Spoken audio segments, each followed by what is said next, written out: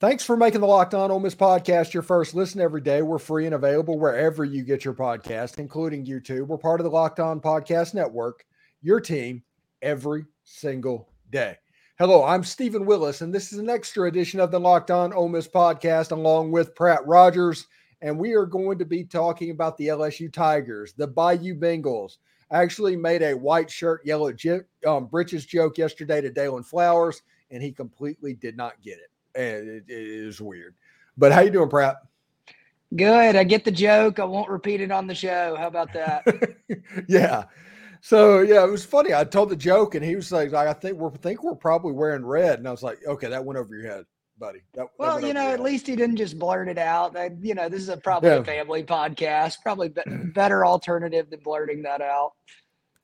I am several probably decades older than you. But whenever I was a kid, I remember this game because it was always around Halloween. And that's the tradition of this game, is always kind of being a Halloween game. And you would hear things like the Purple People Eaters getting played on the radio talking about this football game. And it meant a lot because back in the day, like in the late 50s, early 60s, this was the Tennessee, Florida of that era. This was that game. And it's special to me in a way that young people probably can't understand. No, I remember the Halloween games. And that pivotal part in the season is kind of your make or break. That's a crucial point in the season of, all of September, you're usually playing some scrub teams in the beginning. And, October SEC play kicks up.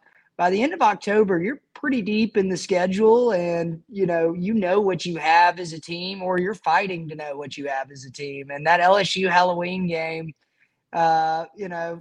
sometimes involves some extracurriculars that came with Halloween and overconsumption. But it was just that was the deal, man. I remember that too. Mm-hmm. Yeah, I've had Stuart Stevens on the show, and he comes on. I have him on because he was actually at the 1959 Billy Cannon punt return game, and he can actually tell stories about that happened in that game, and talked about how that was on Halloween night, and everybody came to the football game in costume, and it was just a fun night. But now, granted, it was a 7-3 football game, so it couldn't have been that good, but I imagine that the mystique around this game and that game and all of the LSU game's just special, man. It's my favorite game of the year. Yeah, never met Billy Cannon, but the legend lives on of that punt return. I wasn't alive, obviously, during that time frame, but that is absolutely something that lives in. If you would have been, it would have been nice the nightmare. Trip. Yeah, it lives in the nightmare of Ole Miss faithful. Yeah.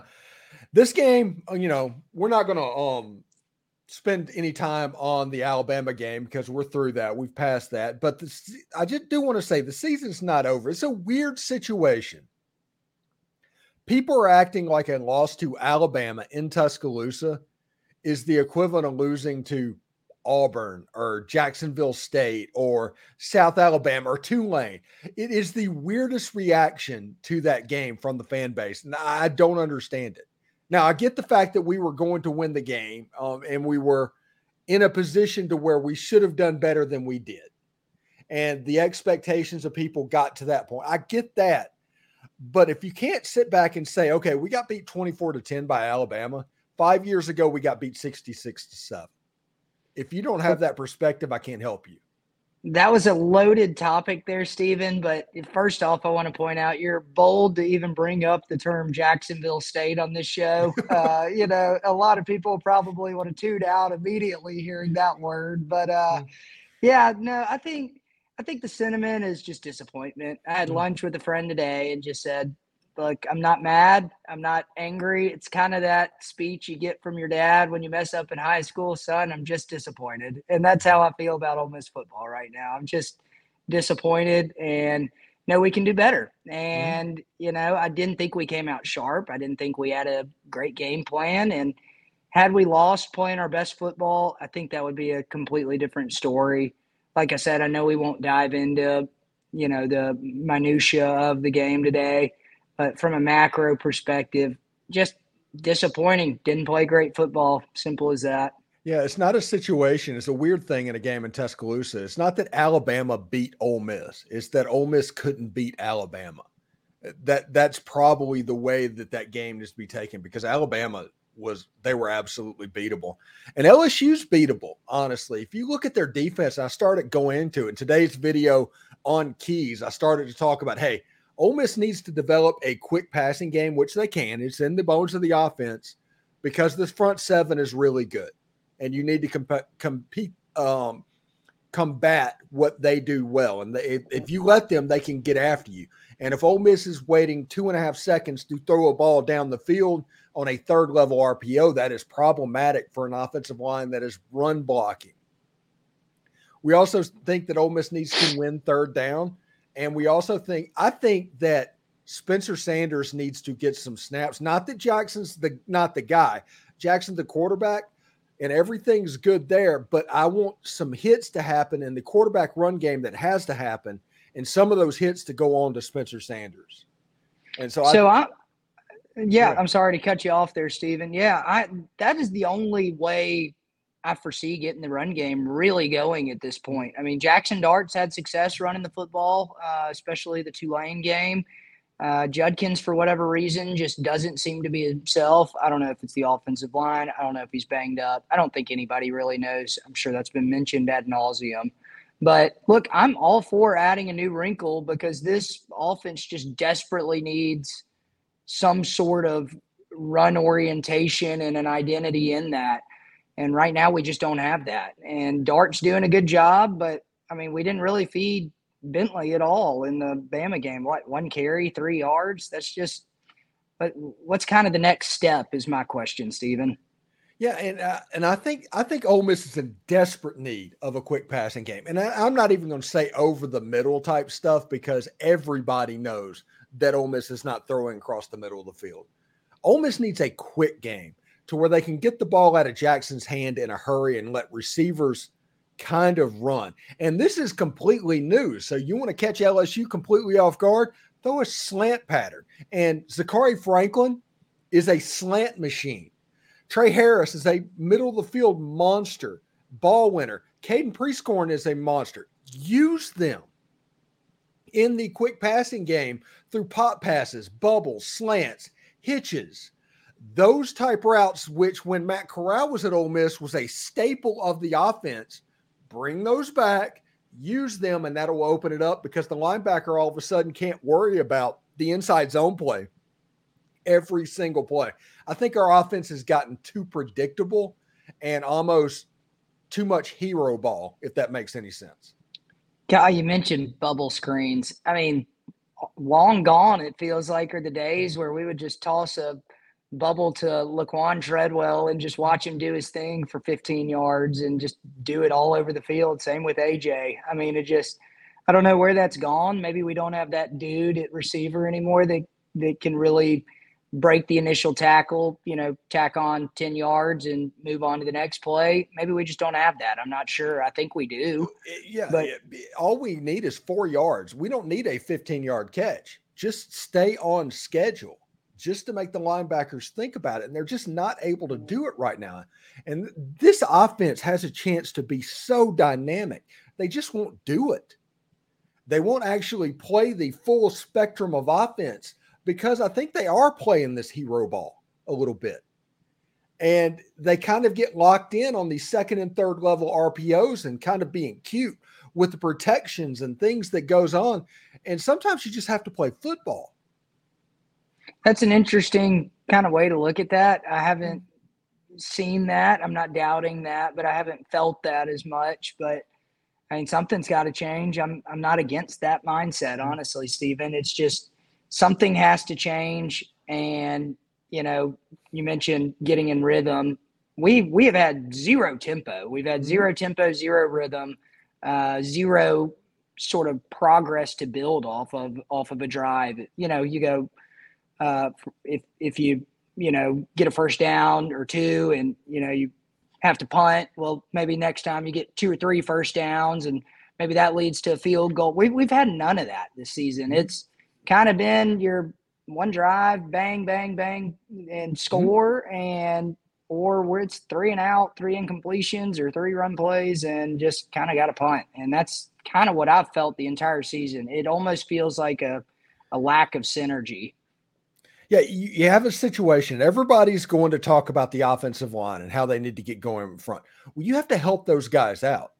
Don't ask them to every play block 4 and 5 stars like Alabama and what LSU is going to have. Block those guys for 3 seconds so Jackson Dart can make a read 25 yards downfield. You need something quick. We need swing passes. We need pop passes. We need hitches. We need, like I said, bubbles. Those type situations will get the LSU linebackers moving side to side rapidly because this offense is best when it tortures linebackers. They're not torturing linebackers right now. We're torturing our fan base, Steven. Yeah. You know? Right now, those linebackers can go straight down and take away the inside zone play because you don't have to worry about a pass in the middle of the field. You don't have to worry about anything really outside, and all the passes are going to be outside the numbers. Well, let And me ask. it's just a bad situation. Yeah, let me ask you this. You mentioned you can't necessarily blame the offensive line for that. Prescorn was back this game, and that's kind of been the additional blocking facet that we were all excited about going into the Bama game, and he'll play LSU, obviously. Mhm. What is kind of your rationale on where the mistakes are lying if it's not with the offensive line? In my theory, okay, most of what we do is an RPO offense, which means the offensive line is run blocking every single play. They're just doing that. And it's hard to pass block whenever they realize that it's a pass. Whenever it's determined that the P part of the RPO is happening, the defensive line can shed your block fairly easily. It needs to be quicker. Ole Miss is holding on to the football too long. It's not even about pre-snap reads or anything like that. I think it's about Ole Miss getting a little bit cute on their play calls. And if they could just play football or even just do away and not do RPOs so much, instead of being 85 to 90% RPO, all of a sudden your offense is 50% RPO. And on some plays, it's just a pass play where you're doing a normal pass set. And some plays you're doing just a run play. I think if that happens, the defense still has more stuff that they have to think about.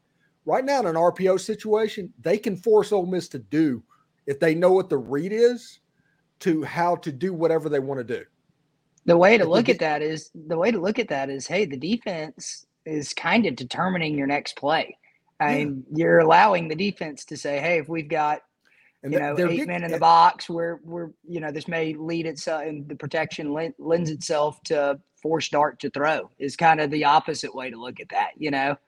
And the thing about it is, and the way, and I always talk about Madden, okay? And teams are kind of playing engage 8 against Ole Miss and just kind of free flowing going forward, especially the teams with lesser talent than, say, Alabama does. Because they know that we're not going to throw something really, really quick. It's going to be a 2.5-second drop back and do all that. And people have time to get home. It turns into a fire drill because they break through and everybody's talking about the offensive line. Well, I don't think it's the offensive line. I think it's the scheme. And it can be fixed. There's stuff in our offense that Lane Kiffin developed way back in the NFL and at USC from Norm Chow. There is fundamentally sound football in there. I just think whenever they're doing these second and third level RPOs, it gets in trouble. And all of a sudden, 1st and 10 becomes 2nd and 10 and then it's a 3rd and 10. And you're not going to have success completing many 3rd and 10s in this league. You're just not. I think Ole Miss needs to stay ahead of the chains. They need to throw slants, hitches, pops, and bubbles and mix that in with the deeper throws instead of those 2nd and 3rd level RPOs being 60% of the offense. Drop it down to 30% and fill those up with slants, hitches, and bubbles and things like that. And all of a sudden, the offense is going to look much more varied. It's going to look a whole lot more like what Matt Corral ran in 2020 and 2021. And you're going to see a situation to where Quinshon and everybody can get going because now all of a sudden those linebackers don't know what's coming. Because I think there's a big problem right now because if you play that way, there's no way we can hurt you because the pass is too deep downfield or they get home. You need something pretty quick to where if they come inside and blitz everybody and they free flow down, all of a sudden Priestcorn's right behind them. They're worried about getting beat behind them. And I think that would legitimately help this offense, and that's something this offense can do. Yeah, and you mentioned, the pop pass mentality. I feel like we're kind of coming on strong that we haven't done that. I have seen, I will give Kiffin and Charlie Weiss a little bit of credit. I feel like they've been trying to get more creative over the last few games based on just trying to feed Bentley or Judkins like short wheel routes out of the backfield, stuff like that, and utilize them more in the receiving portion of the game. And I think we've had semi-success doing that. So, I mean, I'm echoing your thought process of why would we not continue to do that with some of our big playmakers on the outside? Yeah, and you need to figure out a way through these pop passes and these quick passes. You'll be able to take advantage of a Harold Perkins who they want to blitz a lot. You know he's coming. He is going to be on the outside. He's somewhere he is coming. He is their version of Suntarian Perkins. You need to figure out how to take advantage of him. And when he is coming, you do not have long to throw the football. So you need to get it out of your hand. And the way you do that is through those slants and through things like that. Zachary Franklin, I think, has a chance to have a massive day against LSU. This is a perfect ready-made game for him. Caden Priestcorn, same situation. I do not expect Trey Harris, although I think he's going to play because he's a down-the-field guy. He's the one you throw the back shoulders to. Yeah, and look, I think we both agreed before the Alabama game that we felt as if it's a lot to ask for these receivers to come in and immediately make plays while they're quasi banged up. First SEC action for some of these guys. I think now, getting in the flow of the game, understanding what it feels like, some of those jitters, stuff like that has been knocked off in the atmosphere that Bryant-Denny Stadium brings. Hopefully now that we're a little more comfortable at home with LSU, hopefully this is not an issue and some of these guys can come back healthy like Zachary Franklin and, really instantly make an impact. But, it's kind of now or never for some of these guys when you're approaching the midway point during the season. You really need everybody to get back on track and get back healthy. Yeah, and LSU has a really good front seven. Okay, do not hear what I'm saying and think that LSU has a bad front seven or an average front seven. Do not think that. But you're going to see Ole Miss against LSU run multiple schemes in the running game. I think you're going to see some zone scheme, which is the normal thing that they do on RPOs. You're going to see them run a little gap scheme stuff like power and things like that. And you're also going to see them run duo, which is basically you double team both of the inside guys. And then you just like, hey, Quinshawn has the linebacker to beat. He has a chance to bust it. I think you will see that as well. That with the short game, this offense has a chance to look dynamic and new against LSU and something that we haven't entirely seen.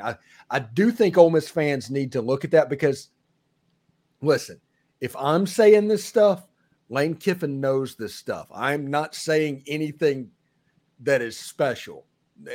That Lane understands what is going on. Charlie Weiss understands what is going on. I do think this offense is about to expand.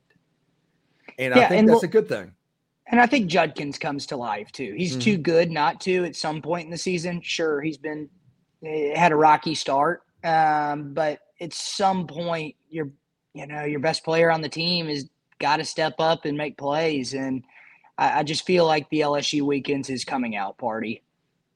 Yeah, I do. And uniform-wise, selfishly, I want navy lids, I want red jerseys, and I want gray pants. That's what I want for this game. Love it.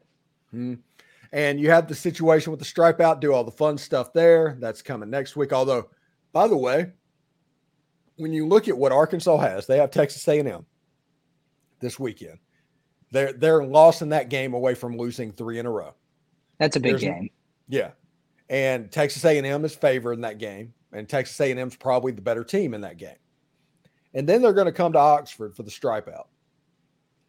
And you can't assume a team that has lost 3 in a row is just going to rise up and win that game. Now, Arkansas has the talent to win that game, but you're going to hear all the time about how everything could get sideways. If nothing else, that shapes up to be a get-right game for Ole Miss, even if the LSU game goes poorly.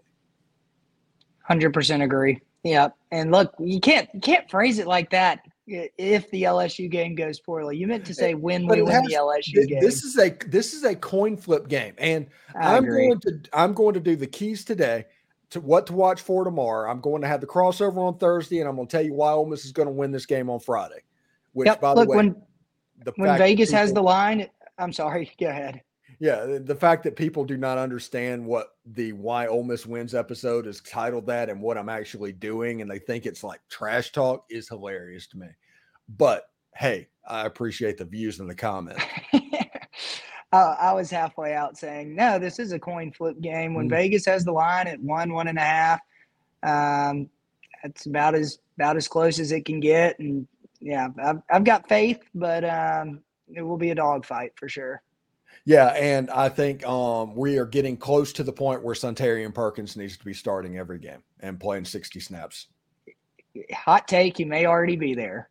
Yeah, he played absolutely phenomenally against Alabama, and I've told people for 6 months, the kid has never stepped on the field that he wasn't the best player on it, and I think that has still happened with Alabama.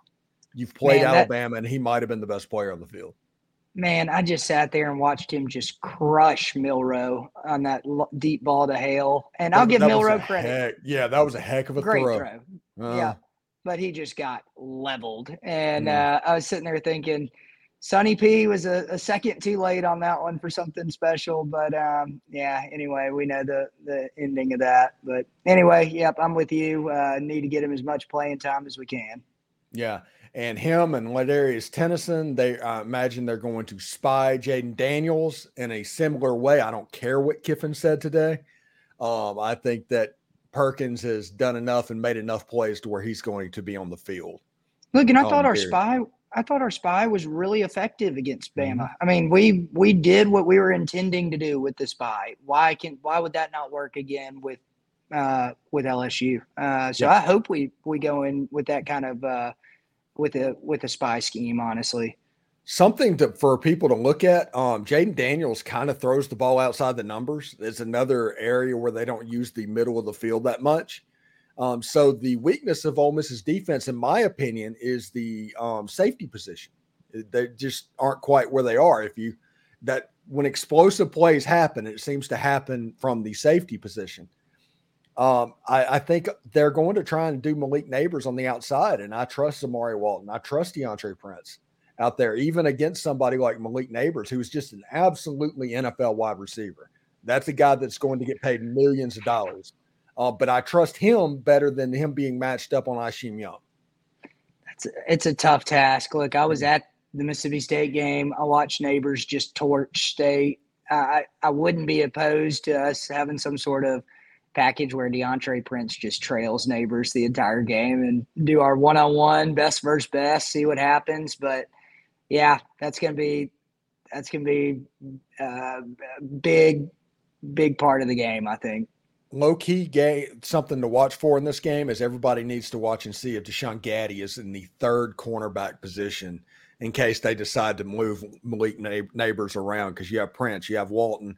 If you have Gaddy, I think you have 3 really good coverage players that can kind of work for you and force Jaden Daniels to scramble to his left. Do not let him go right. So you're going to see Sonny P line up on the left-hand side, I do believe. I hope so, man. I think that's kind of the keys to success. Almost a similar story to Bama. I don't think we're out-talented, for lack of a better term, but it's just X's and O's at that point. Yeah, and it is. Brian Kelly's a heck of a football coach, okay? He is. Everybody likes to make fun of him for family and the accent, the whole 9 yards. Brian Kelly is a heck of a football coach, and if Lane Kiffin and Charlie Weiss have another bad game, because they had a bad day at the office, it happens. You're not going to have good games. Every single coach, Nick Saban, has a worst game in his coaching career. It happens. There's something that he looks back on and regrets. If Lane Kiffin can get that cleaned up, and I think he will. It's a home game. It's whenever there's a bounce back game, the offense generally plays well. I think all of this stuff is going to happen. I think there's going to be some soul searching whenever they build the sheet. Instead of having 40 plays on the play sheet, you might have 50 plays this week. And so they figure out different schemes going on. I think Ole Miss is going to be okay. And honestly, I predicted Ole Miss to win this game back in July. I still think Ole Miss is going to win this game. It's a crucial game. I mean, you hate to put the weight of, the trajectory of the season on one game, but you kind of feel that way. Yeah. You just have to deal with that front seven, and the way you deal with them is through the short passes and things we talked about. Anyway, thanks for making the Locked On Ole Miss podcast your first listen every day. We're free and available wherever you get your podcast, including YouTube.